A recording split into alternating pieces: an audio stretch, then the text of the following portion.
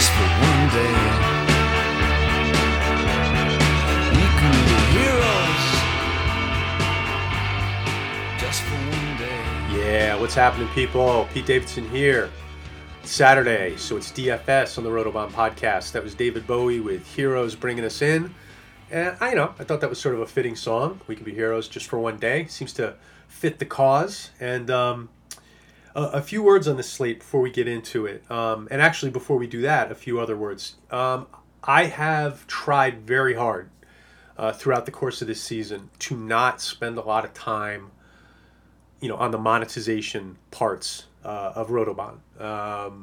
My general feeling is that I'm here to give you guys information, to make you smarter, hopefully, to give you plays that can help you reach your goals, that kind of thing.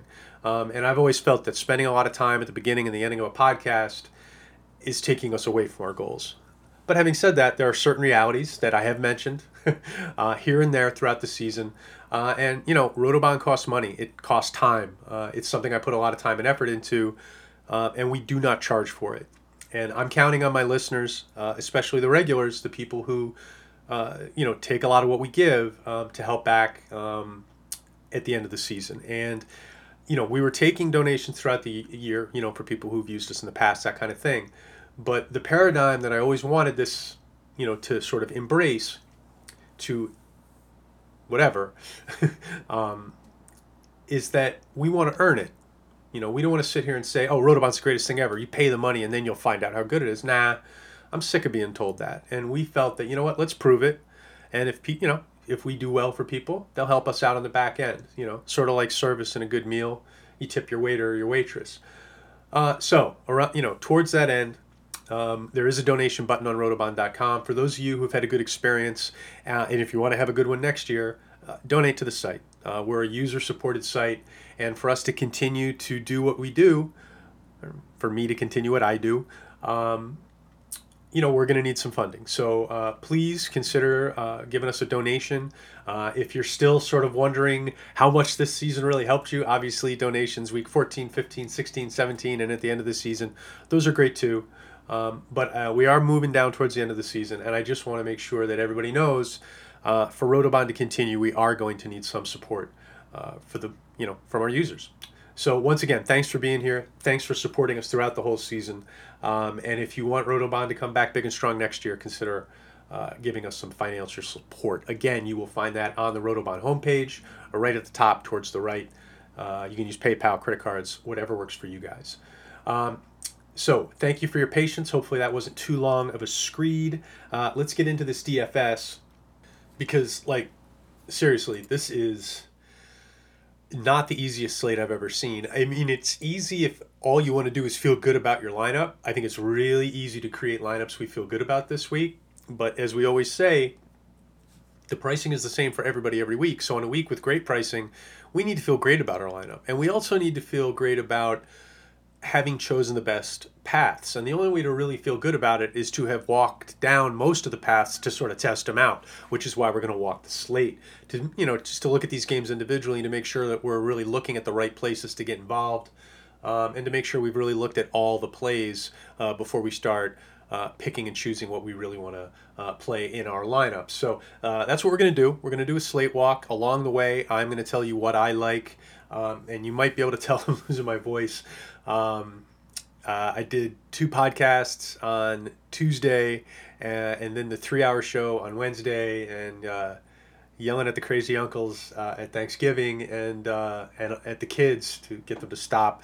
So between all of that stuff, my voice is a little shot. So I'm not going to keep this short because there's just too much to get into. But if I start losing the voice and it sounds, not the normal dulcet tones that you've all come to know and love, you have my apologies. So this week, really, again, the slate is, I don't know, it's intense. It's there's a lot to like. And, for those of you who may have not caught the article I wrote on EEI today, I think probably that's some of you, FOMO is the thing that I'm worried about this week. I think fear of missing out is something you really have to pay attention to when you have a slate like this, because you make some good lineups, and if you keep staring at it long enough, you are either going to want to change them or start making more, especially if you're making some game stacks, because there's like 7 good places to make game stacks on this slate.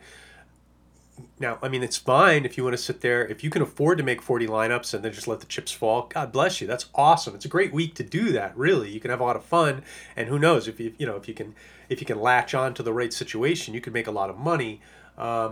But obviously, there's there's some serious risk inherent in that. You make 40 lineups and none of them hit right, you can lose a fairly big chunk of change. For me, sadly, I'm not in a position to throw too much money to the wind, particularly after what Taysom Hill did to my inner child on the Thursday night game on Thanksgiving. I was walking into the Thursday night game like in a catbird seat. I mean, I was cashing everywhere with my 2 best players still to go. On some of the builds, I still had Ridley go. I mean, it looked so good. And I was actually still cashing in almost everything with about 3 minutes to go in the game. And then everything just went zero out. I think I hit on, I think I $40 out of about 180. So I lost some pretty good change on the Thanksgiving slate, which would have been fine if I just screwed the pooch.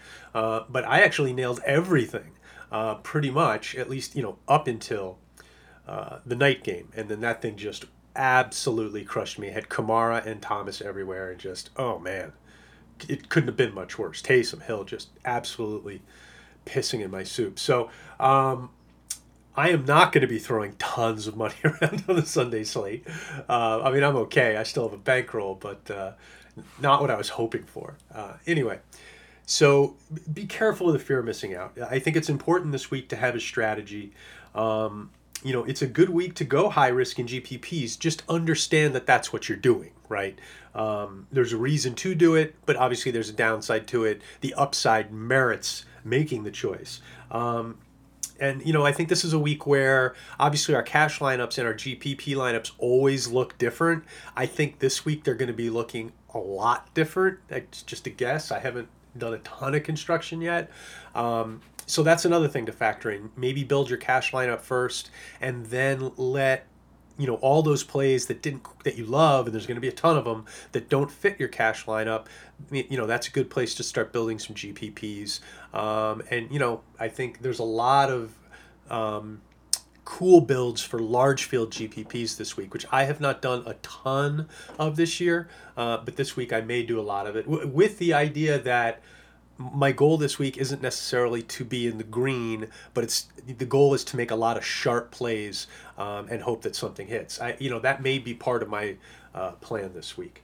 So let's get into this one game at a time, and hopefully I can uncover some stuff and just point out the things that I've found to shorten the process you guys are going to have once you go through this and start making your own lineups. So here we go. First game up in the docket.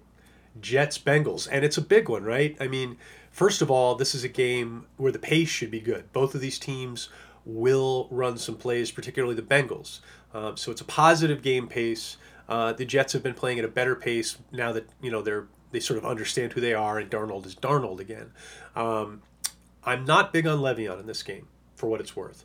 And it's mostly due to the way they've been being careful with his usage. It's not that Bell hasn't made enough big plays. Obviously, he has not. And he hasn't really paid off for his owners. This is a good situation. If I felt like the Jets were going to give Bell what he deserves, which is 80+% of the juice, I'd be playing him. I'm worried that it's going to be more of a 60%. There's too many other good ways to spend my money this week to take a chance on Le'Veon Bell. Jamison Crowder is priced up now, so he's not a real value at $5,600 because you don't get a lot of ceiling with him. He does give you a lot of floor, certainly worthy of some cash consideration. I don't think he's going to make the cut to get into my lineup, but he's certainly under consideration. Robbie Anderson, still priced down at 4,800 units. Love him. If I'm getting aggressive in a GPP. Absolutely love it. You could stack him with Darnold, but Darnold's up to 6,100 this week. He's no longer the cheap quarterback we've been getting. Griffin at tight end for the Jets is in play at 4,300. He's a good solid play, but I would pretty much leave him to game stacks, and I don't think I'd get into him in cash. There's just too many other good ways to spend my tight end money this week. On the Bengals side, Dalton was priced before he was the starter, so he's 4,700 units. You know, look, it's compelling. That's so cheap. And the Jets defense, really good on the run, really bad on the pass, although a little bit better recently on the pass. Basically, the Jets defense comes down to, can they confuse the quarterback? And Dalton's a 50-50 when it comes to confusing him. Dalton sometimes is good against the blitz, sometimes it's vapor lock. So it's this game is I think there's a little bit more risk in this game probably than a lot of people are going to see. Part of it is with the weather. It's going to be cool with a slight chance of rain and some wind. I don't think it's reason enough to stay away, but it's something you probably at least want to know about. So on the Bengals side, maybe a GPP lineup with Dalton, maybe mess around with it just to see what you can do with 4,700 unit pricing at quarterback position. But right now I'm leaning away from it, even though I think it's a good play. Again, the slate, both of the quarterbacks in this game, absolutely usable. Probably not going to be using a lot of them because I think there's other things I just like more when it's all said and done. Other things on the Bengals, they're not throwing to their running backs enough, so I'm not even getting into the running backs. But all three receivers are viable, and I think the one I'm hearing a lot of people who like Auden Tate, and I mean obviously Boyd is a guy to consider against the Jet defense.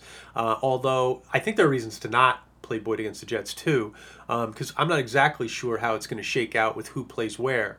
But I'm talking about the Bengals receivers, not the Jets corners. But the play I really like here is Erickson at 4K. The reason is because I think he uncovers quickly, gets a lot of short area targets, and I think the Jets are going to be sending heat at Dalton. I think the better Dalton plays, the more Erickson's going to get used. So I sort of like him. But all of the Bengals receivers are in play. Boyd at 55, Erickson at 4,000, Tate at 38. And then on the Jets side, I didn't mention Demaryius Thomas, but he's another good play at 3,600. If you're just looking for a cheap option, he's going to get targets. I'd say he's about as good as you get at 3,600 if you're talking floor. Now, I don't think he has much ceiling. Although if you watched the Jet game last week, things were really looking good until Demaryius Thomas's touchdown in the first quarter got called back. So there is that. I mean, the Jets did target him. I think it was inside the 10-yard line on that play. So the Jet Bengal game is really there, and it's not something I would run away from. I think probably the way I'm going to get involved is with Robbie Anderson, maybe with a Darnold stack with perhaps 2 or 3 Jets in it, and then something coming back on the other side, and then all over this game. There's almost, when you look at the receivers, when you're looking mid-level and down, you can find a price point that works for you in this game, right? Because you go, Crowder at 56, Boyd at 55, Robbie at 48.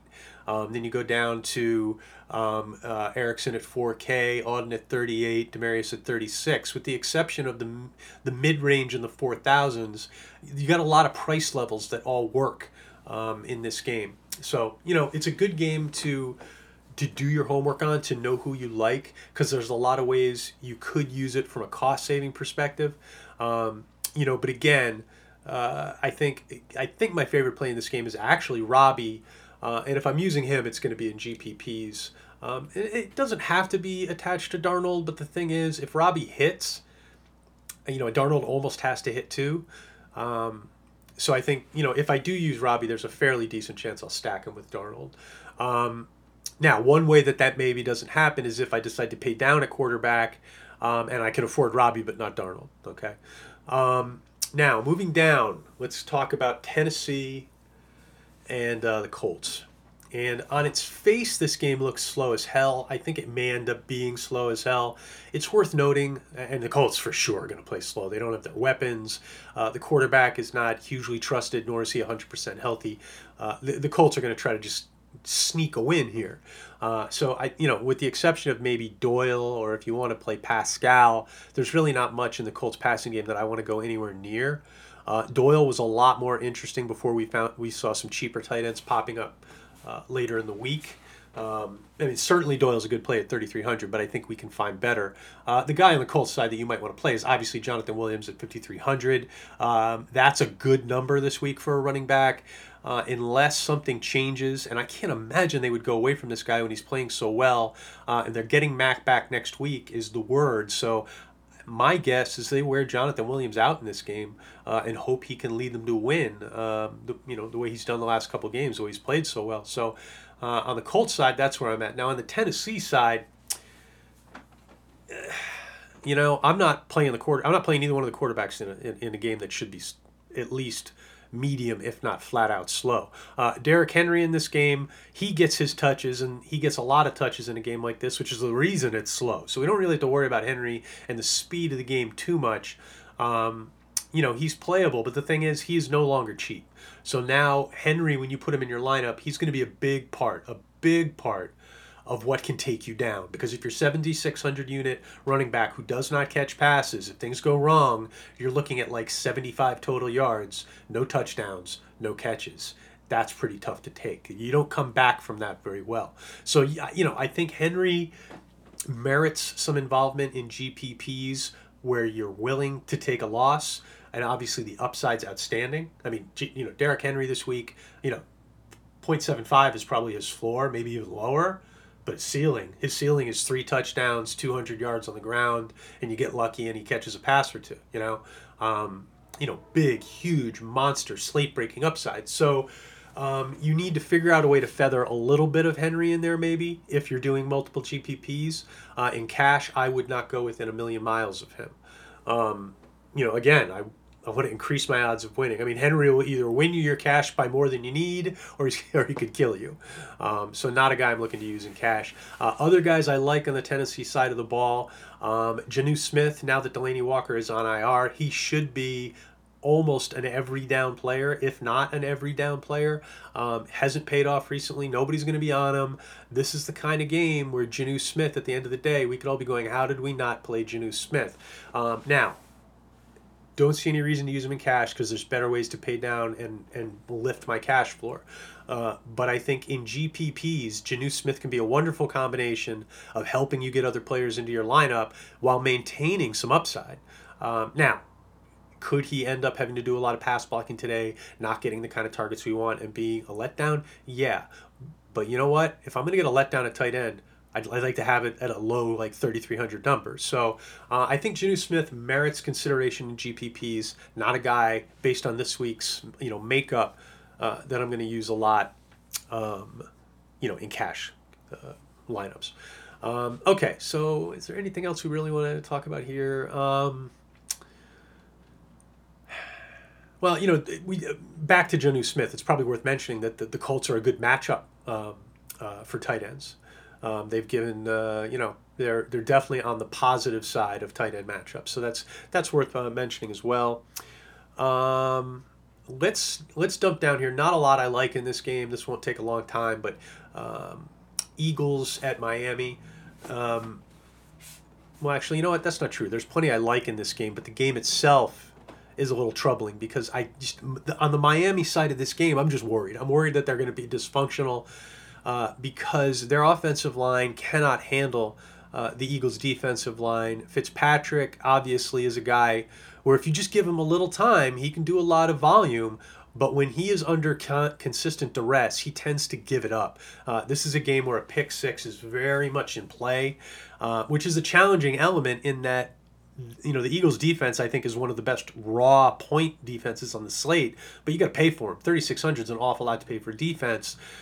So on a week where we're trying to pay down to get some of these great options in, I think you want to keep the Eagles defense in your mind. If you see a way to get to them that doesn't hurt your lineup, I love it. But it is going to be a challenging number to pay for a defense. So, for what that's worth.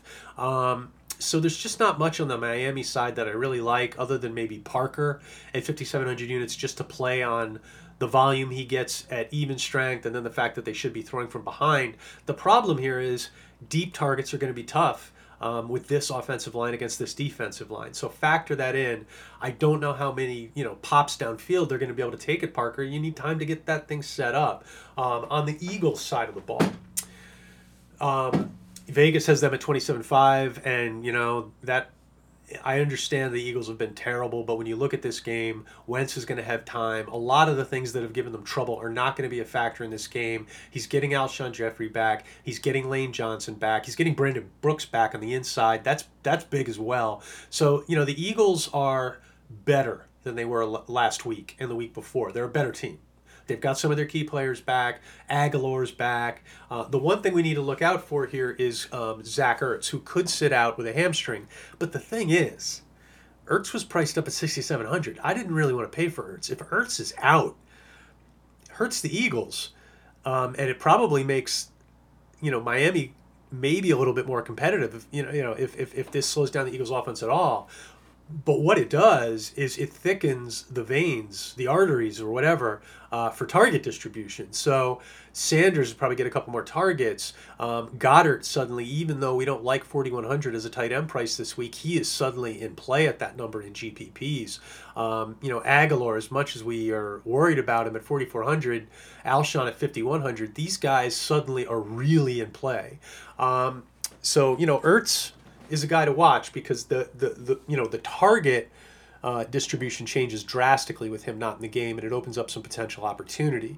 The one guy in Philly that I really like this week, and he's in my article this morning if you didn't read it, but it's Miles Sanders. And look, it's simply a matter of we know the Patriots went out of their way to take him away because they're smart and they knew he was the one thing where if he got hot, if he started making big plays, the game could get away from him. So they just didn't let it happen. And then the game flow got away from the Eagles last week. Seattle just crushed them like they weren't even there. I mean, they were just a road apple. Okay? So really, Sanders has been a guy who's killed fantasy DFS folk the last couple weeks. Only the really, the people with really, with a solid backbone, experience, people who really understand how the game is played are going to have the guts to go back to Sanders this week after what he's done the last couple. But at 5,400 units against Miami, who just gives up loads and loads of yards to running back. In fact, you know what? I put it in my article this morning. I believe it was 176 per game to running back, something insane like that. Sanders is going to be a core piece for me this week. It's risky, but it's something I'm probably going to do. I'm probably going to have exposure on him that gets somewhere near the 50% area. Next game on the docket, I am literally playing nobody. Both defenses are in play. Cleveland at 2,600. Pittsburgh's great home defense at 3,500. The problem is, I don't know how much Cleveland really needs to open itself up in this game. They're a favored road team. They're playing a little bit better offensively. You could look at Nick Chubb here, but the Steelers handle the run well. There's so much to like on this slate. For me, I'm just fading this game. And again, really finding places to fade on this slate are wonderful because there's so many places you don't want to fade. So hopefully you guys see that one like me. But hey, you see something there you want, go for it. Next up are Green Bay at the Giants. And, one thing about this game I want to hit at the outset, very cold. 35 degrees or less probably with a strong chance of rain. So, I think this is a game to check the weather on. If for some reason the wind starts coming up, this could be a game to maybe get involved with, tangentially versus like playing the whole game because the weather could take this game south. Now, tons of stuff I like in this game as long as the weather doesn't turn into an oppressive kind of area. And look, this is the Giants and the Packers. These are not teams that can't play in the cold, okay? I'm less worried about the cold than I am about, the wind and the rain. So it's a game where the weather is a little bit nasty, so just take a look at it before you go all in on this game for what it's worth. But look, Sterling Shepard could get a lot of targets here. I mean, it's pretty obvious. Golden Tate's going to be out. Evan Ingram's going to be out. The matchup is excellent. They're at home. The question for the Giants, and it's the reason you might not want to go all in on Slayton. Like I'd like to go all in on Slayton, but Green Bay rushes the passer well. Okay, we've got a mismatch here when it comes to offensive defensive line. The Giants are going to have some protection problems. So I think in that sense, like Sterling Shepard is probably a safe cash play, okay? Because I think he almost has to get a lot of targets in this game, especially if the Giants are having trouble protecting the quarterback. But a big day could be tough. Whereas if the Giants end up pass protecting well, Slayton could have a huge day. So I'm sort of, I'm probably playing this like 2/3 to Sterling, 1/3 to Slayton, but Slayton's the guy I hope is going to hit for me in the GPPs. Saquon could be an interesting player in this game. He could be the guy to go to if the weather is bad, because obviously this guy is a New York football player. He's a Penn State football player. A little cold rain ain't going to bother Saquon one bit. And his injury is not a soft tissue thing, meaning, it's not a hamstring or an Achilles or something that's going to tighten up on him. It's a pain issue with a high ankle sprain that he's been playing on now for a while. So I don't think we need to worry about, his health stuff, which I think at this point he should be mostly past at this point. I mean, the negative stuff from his high ankle, it's not going to heal till the offseason. Barkley right now is probably about as healthy as he's going to get as far as 2019 is concerned. So I'm really okay with Barkley if the weather sort of milds up a little bit, as long as it's not supposed to be raining the whole game, and as long as the wind isn't going to be oppressive. There's a lot to like here, and all the people we've mentioned, but also Caden Smith with both tight ends out, and that's important. Remember, Ingram and Red Ellison both out. Caden Smith's going to be playing 80-90% of the snaps. He got about 5 targets, caught 4 or 5 of them last week, scored a touchdown. Obviously, at 2,900 units, he is viable, and he's a way to pivot off of Tyler Higbee, who we're going to talk about in a little bit. On the Green Bay side, obviously Aaron Jones is in play. The Giants definitely are soft enough on defense to put Aaron Jones in play. Now, is there anybody else on Green Bay? I mean, we could look at Jamal Adams. I'm not going to do it. I think all of their receivers are too thin. Their tight ends are too thin. But Devontae Adams at 7K against this team that obviously is just not very good. Moreover, Rodgers, he needs to get Devontae Adams heated up if he's going to have a chance to do anything this year, and Green Bay obviously is in a position to do quite a bit. The thing is, their record is way out in front of the level of play that they've shown us most of the year. So Green Bay needs to get right. They need to get right before the end of the year. They've got an excellent chance of being a playoff team, but as currently constructed, they're going to be out pretty fast. And it wouldn't surprise me if they started that process this week of trying to get Rodgers and Adams honed down. And I think they're talking about using Jones more, and I think it makes sense, again, because they need to start getting their best face on the field. It's important. So in that sense, I think Adams at 7K could be a pretty decent play this week. Man, we got a lot of ground to cover here. Sorry, folks. I am maybe a little bit too long-winded. We're already at a half hour, and we're only about halfway through. So I'll try to pick up the pace. And I know I'm hard to listen to at 1.5, so pre-apologies that I talk sort of fast. But I'll see what I can do to up the pace here. Did I miss anything as we go back through this? No, we hit all the defenses we wanted to hit. Okay. Well, the one other thing I think I would say on this game is, again, as long as the weather doesn't get bad, I don't really like where Vegas is at on this game. I think they've got Green Bay right, but I think they're low on the Giants. I've got this game over 50 points if the weather isn't bad. If the wind comes up, if the rain is going to be throughout, then I think the roughly 26 to 20 line is okay. All right, let's drop down to Redskins and Panthers. So this is another one of those games where the line sort of tells us a little bit about what we're getting into. It's a home game for Carolina. Washington can't do anything.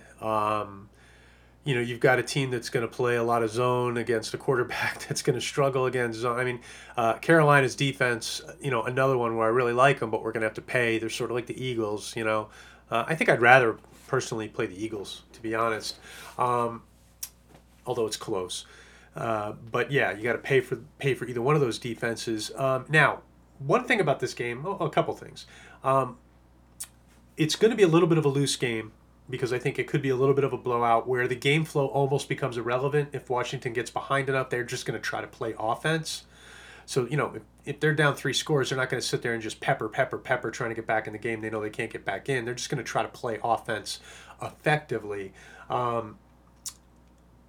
So in that sense, I think Geis at 4,500 could be an interesting tournament piece. Obviously, he's very risky. I got a little bit out over my skis on Geis on the Week 12 slate. My apologies if any of you followed me into the breach on that.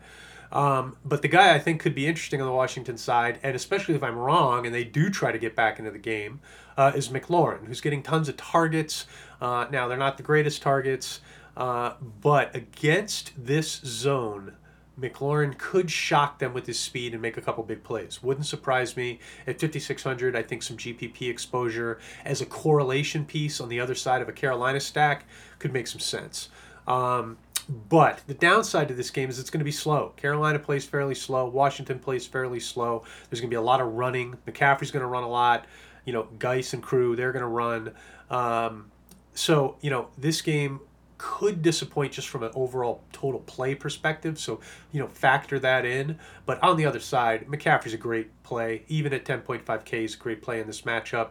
DJ Moore has been lights out the last couple weeks.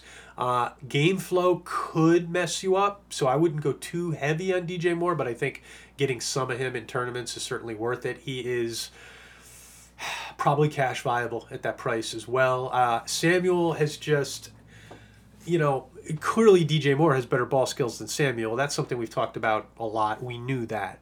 And he's more of a pure receiver than Samuel. We knew that. He's better at the catch point. That's something we knew like in a major, major way, because Curtis Samuel's strength is not the catch point, and DJ Moore's is, okay? So, there are differences between these two players. I think there was often sort of a tendency to think of them as sort of, receiver A, receiver B. It's really not like that. DJ Moore is excellent with the ball in his hands, but he's not as good as Samuel. DJ Moore's a good deep threat, but he's not as good as Samuel. Samuel will get behind the defense better. He'll make people miss more often in the open field, but his overall route ability, catch point ability, it's all behind Moore. It has been. Maybe someday he catches up a little bit, but as of now, Moore is the better, air quote here, receiver. And we've seen that over the last couple weeks. But after all that long-winded whatever it was, these differences are not really, well, they're certainly not the only reason these guys are going in different directions. Part of it is the route tree. DJ Moore runs routes that Kyle Allen throws well, and Samuel runs routes that Kyle Allen just butchers. I don't know if and again, I watch too much of these damn games. Sometimes it's just you just want to scream. But I don't know if I've seen anybody in the entire NFL get more bad throws when he's open than Curtis Samuel this year. It's unbelievable. Oddly enough, ironically, on the other side of the field, the guy in second place could be McLaurin. Eventually, the law of average is going to swing back towards Samuel. He's going to catch a couple deep ones. And I think in GPPs, using some Samuel instead of Moore, as long as you're willing to take the risk, because obviously the risk is substantial, but the payoff would also be substantial, because this is the kind of game where, look, Samuel may end up with a game like last week where it's like 55 total yards and you're sitting there going, but at 4,800, that's not going to definitely kill you. The other side of the coin is this guy could go over 200 yards with 2 scores. He's got that type of volatility. So I think some exposure to Samuel in large field GPPs makes sense. Olsen's been doing okay, but the involvement's been through the roof. I just, for me to pay 4,400 for a tight end who doesn't have multiple touchdown potential this week, I just can't do it. But it's, he has been probably as involved as any tight end in the whole league. So that's pretty much where I'm at with this game. Wouldn't consider anything else that I didn't mention on the Redskins side, including their defense. And the one thing I would say about this game, I wouldn't base my whole weekend around it. Just because the potential volume could be down. We could have a really high run percentage on both sides of the ball, which could limit the total amount of action. So just be wary of that when you're thinking about how much exposure do I want to this game. Now, the next game is a game I am not super fearful of being overexposed, because we've got two teams that match up well for fantasy points. They match up well for pace. A lot of people in this game that are priced effectively. the one thing we worry about here, Jacksonville's interesting in that they rush the passer really well, but they don't defend the run at all. Meanwhile, on the other side, we've got Tampa, who likes to throw and doesn't like to do a lot of volume running. So there's a little bit of a weird thing within this game, that particular dynamic. Then we also have do we play Evans or Godwin? There's that whole thing. I'm a little bit on Evans this week. But, you could make a good argument for Godwin as well. My thing is, Evans just has these monster games, and I'm not going to have any GPP weeks where Mike Evans is below 7K and not in any of my lineups. I'm going to make it a priority to get a 69 nice price Evans into some of my GPP lineups. There's just no way I'm not going to do it. I may throw some Godwin on the other side as well. The challenge there is that I got to pay up. I got to find 7,700 units to get to him. That's not that easy this week. Rojo, at 5,100 in a great matchup. If Arians decided to do it, he could have a really big game here, but the downside to him is like literally almost nothing. So, he's a guy to use in GPPs if you are doing enough lineups where some exposure to him, makes sense. If you've got a Godwin lineup and an Evans lineup, throwing a Rojo lineup in there, if you can afford it, if you can,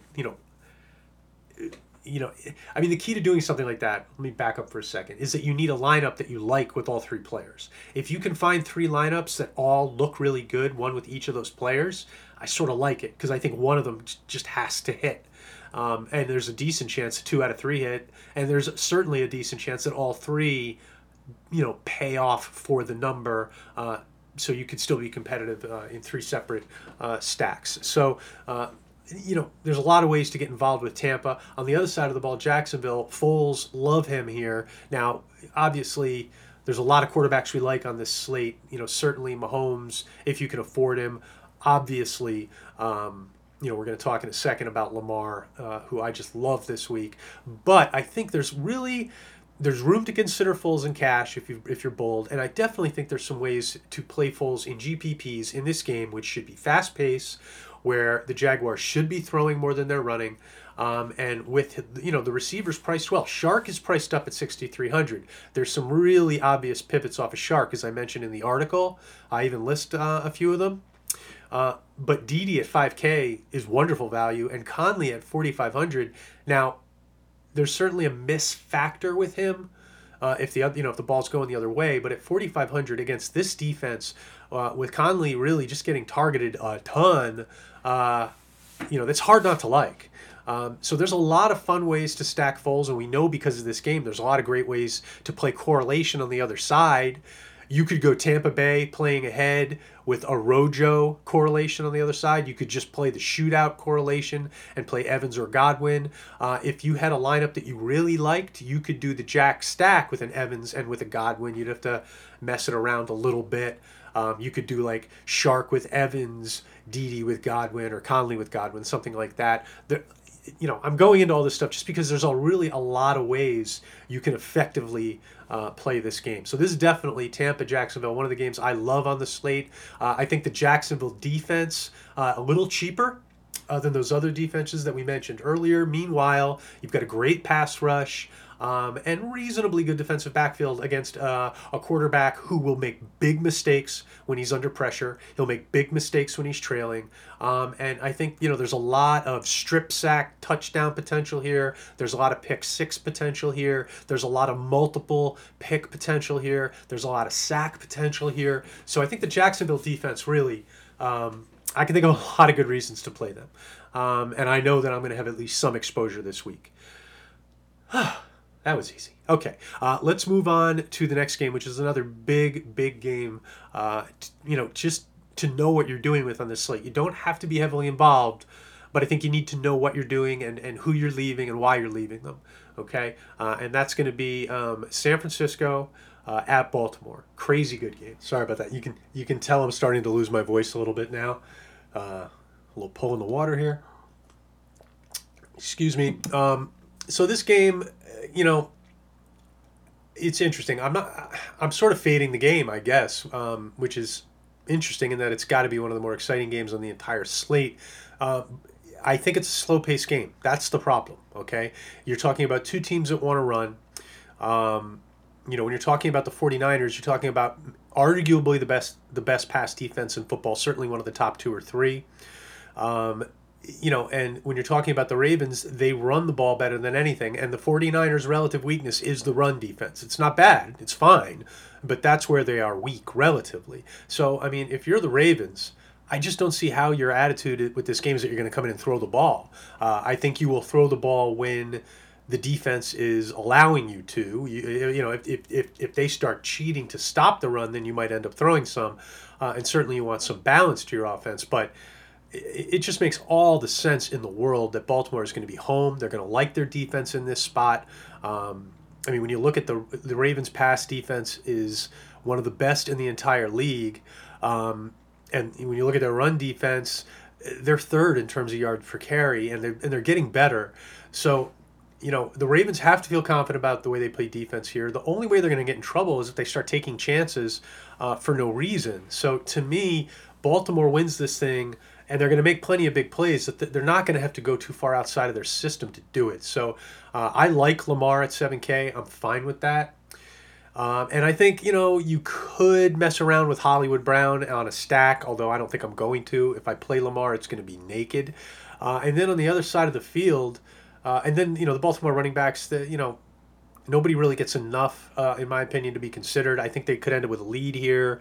So Edwards could get more juice than Ingram, conceivably. So to me, playing either one of those guys is inherently problematic. So really everything on the Ravens side for me is a little too thin. And again, I'm not paying up for tight end, so Andrew really isn't a thing for me this week. The one thing I do like on the Ravens side, other than Lamar, is the defense. The defense is in such a great spot. You got San Francisco on the long road trip. They're probably going to be put in a position where they have to pass. Garoppolo is going to get sacked a couple times in this game. The idea that he could get picked, I think, is absolutely out there. Strip sack, touchdowns, pick sixes. That stuff is going to be in play in this game. And Vegas has this thing 26-20. I'm seeing this thing more like 36-14. So, for me, the Ravens defense, particularly down at 2,800 on a week where, we've talked about it already, a lot of the defenses I really like, I got to pay up to get to them. This Raven defense at home at 2,800 units, where the way they're playing now is better than their year-long statistics. So it's possible not enough people will be on the Ravens defense. So for what it's worth, the Lamar Ravens defense stack could be a play. Okay, let's... my apologies. We're already past 42 minutes here. So I'm going to get down. We're going to talk about these three late games, and we're going to get out of here. Okay, so first up on the late games, I'm going to do Oakland at Kansas City. So this is interesting, right? Oakland plays very slow. And I can't remember who pointed it out to me. It might have been JM to win, but they've played slow even in some situations where you would expect them to play fast. And I know he's right because they did it against the Jets recently, and I was watching that game in real time. So the Raiders are interesting in that they'll play slow even when it seems like they should start speeding up. But let's get away from that for a second, because I think let's look at this more in terms of intentions going into the game. Obviously, this is in KC, and they're favored by about 10. So the fact that the Raiders can run could conceivably be on the shelf if they fall behind the way Vegas is intending them to. But they bring in a big-time running back in Jacobs. They've been using him a ton. You're going against a team that defends the pass better than the run. What the Raiders are going to do here is they're going to come in and try to control the clock. They're going to try to run Jacobs. They're going to try to shorten the game. They're going to try to keep Mahomes off the field, keep their defense fresh. I know there's a lot of people in football who say that's not the way to play football. But if you look at this game, you look at the Raiders, folks, it's the way to play football. They'd be lunatics to try it any other way. So, will they be successful? If they are, they will shorten this game. And Mahomes at 7,400, it's going to be tough to pay off. Mahomes could play really well.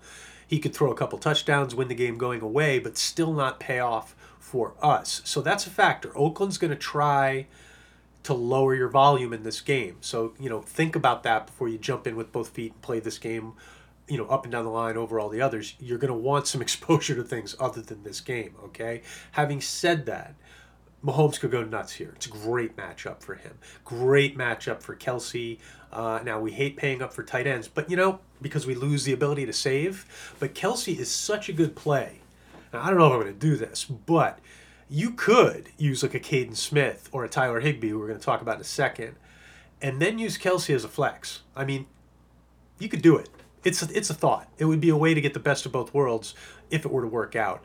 And then the one other thing, look, Tyreek Hill's always in play at 8,300 units. Again, he might need to do it on a short supply. He can do it. So in, a Mahomes to Tyreek GPP or a Mahomes to Kelsey GPP, I'm fine with that. It's just not going to be something I lean in too hard on. Now, there's some real serious potential for upside cost-saving options in this game. The problem is we don't know which one to play. Damian Williams is out. So really, LaShawn McCoy or Darrell with one L Williams, either one of them could end up being a huge factor. If Andy Reid decides to let one of them have a shot, have a huge game here. The more likely scenario is that they split. They both get in the area of 12 to 14 touches, and they pay off pretty well for their 4,800 for McCoy, 4,400 for Williams price tags.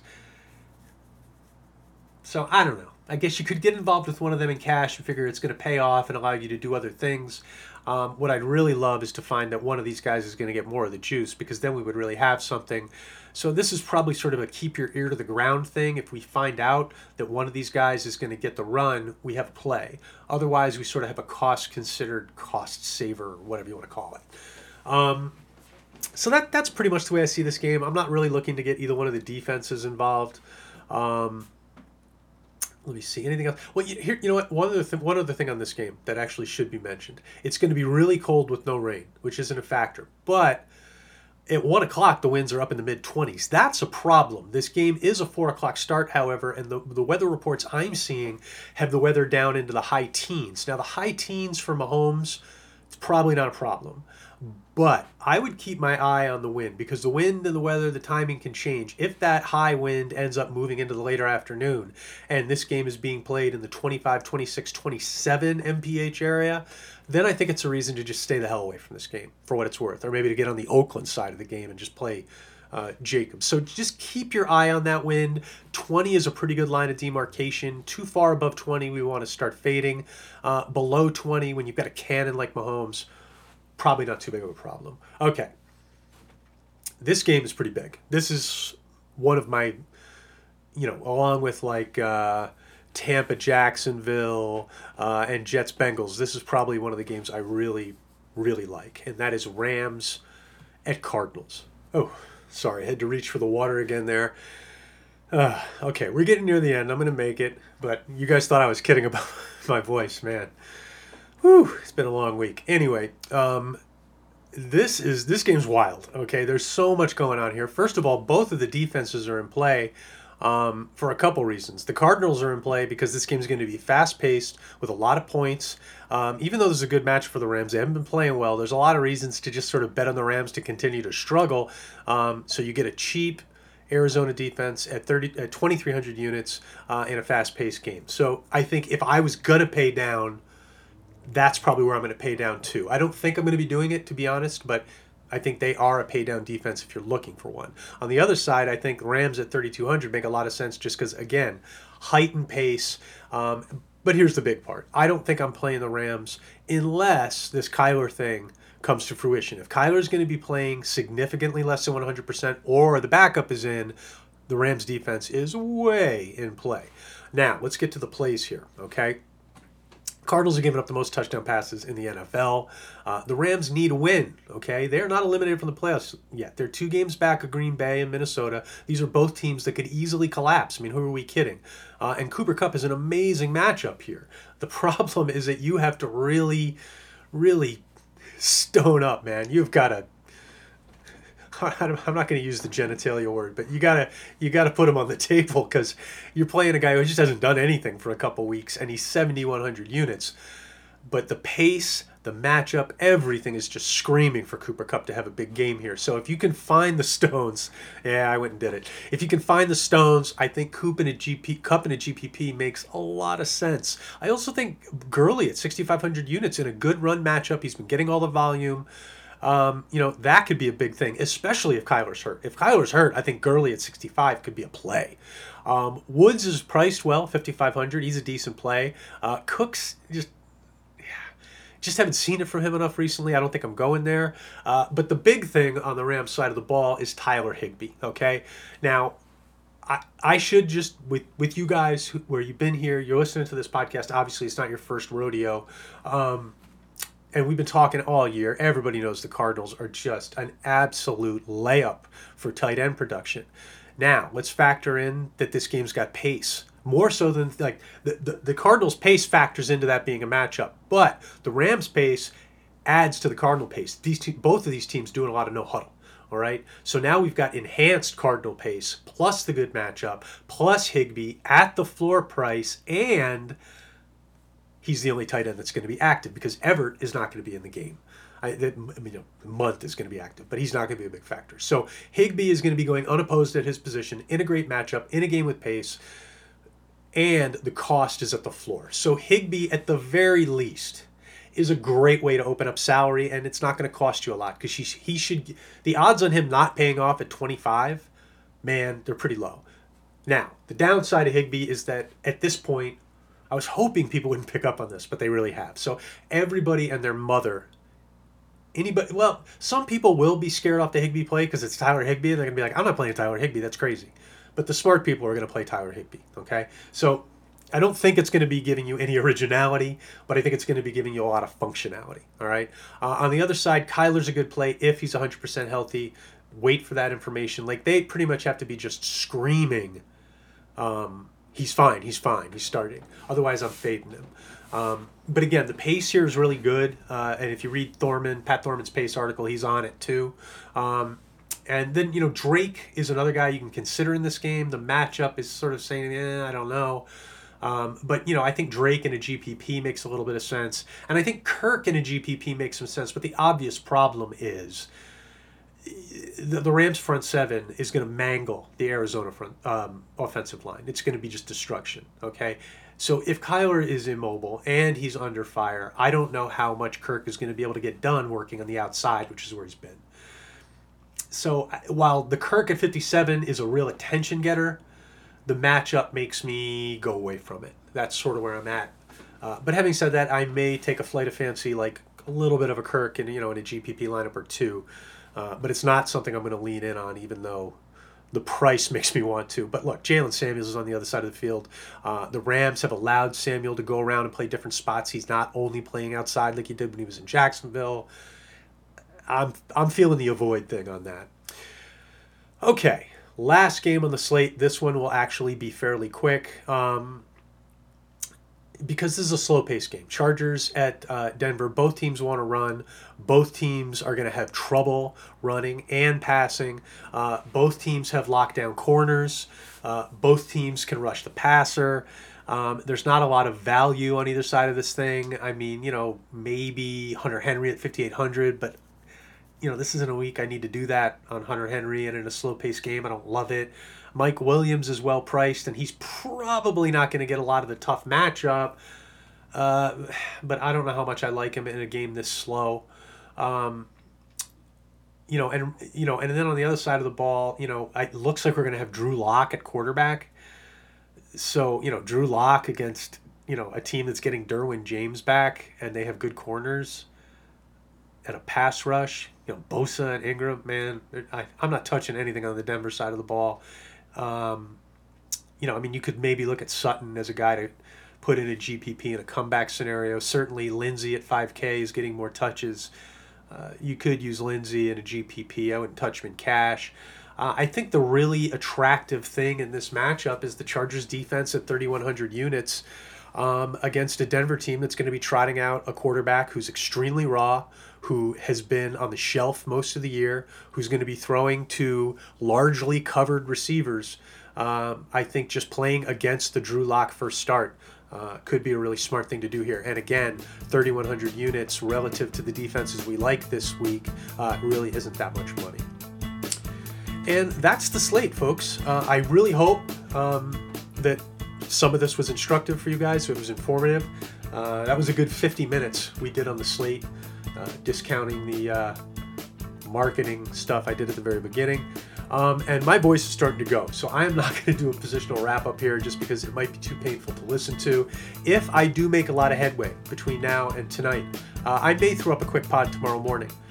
So look for that. If I'm going to do it, I'll mention it on the show with Jim, and I will throw it out on Twitter so you know it's coming. But I think I gave you guys a lot to chew on here. The one thing I just want to throw out is really just to reiterate what I said in the beginning. This is a week with a lot of FOMO. There's going to be a lot of plays you want to make, and unless you're just rolling in money and time, it's going to be tough to make them all. So I think it's a really good week. You know, as BB King says, you got to pay the cost to be the boss. And I think if you want to be the boss this week, you got to pay the price. And to me, the way to do that is to really map out how you see the slate playing out before you enter into lineup construction. Profile the slate, profile the games you want to play, then start putting your chips in place. I think it'll work out better for you that way. Okay, I've said it a couple times, I'm not going to say it again. Once again, for those of you who have enjoyed Rotobahn throughout the season, consider giving us a donation. For those of you who've only listened to the pod, who haven't been on the site, what are you doing? There's all kinds of free stuff for you on the site. So check out rotobahn.com if it's something you haven't been doing. So again, thanks to all of you for being part of this all season. We're closing in on 10,000 downloads just since the beginning of training camp. And, for a small one-man pod, it's something we can hang our hat on. But again, donations at rotobahn.com for those of you who are considering doing so. It's very much appreciated. Big slate today, so do your homework. Get all those ducks in order. Get some sleep tonight. Wake up, construct some killer lineups, make some money. And hopefully, we're going to see a whole lot of you guys on Tuesday for the waiver wire. Because seeing a lot of you means we've got a lot of teams in the playoffs. So let's make some money this weekend. Let's qualify for some playoffs. Maybe let's put some teams into the bye weeks so we don't have to play week 14. And let's have some fun before we get to Christmas, all right? Giddy up, folks. See you tomorrow.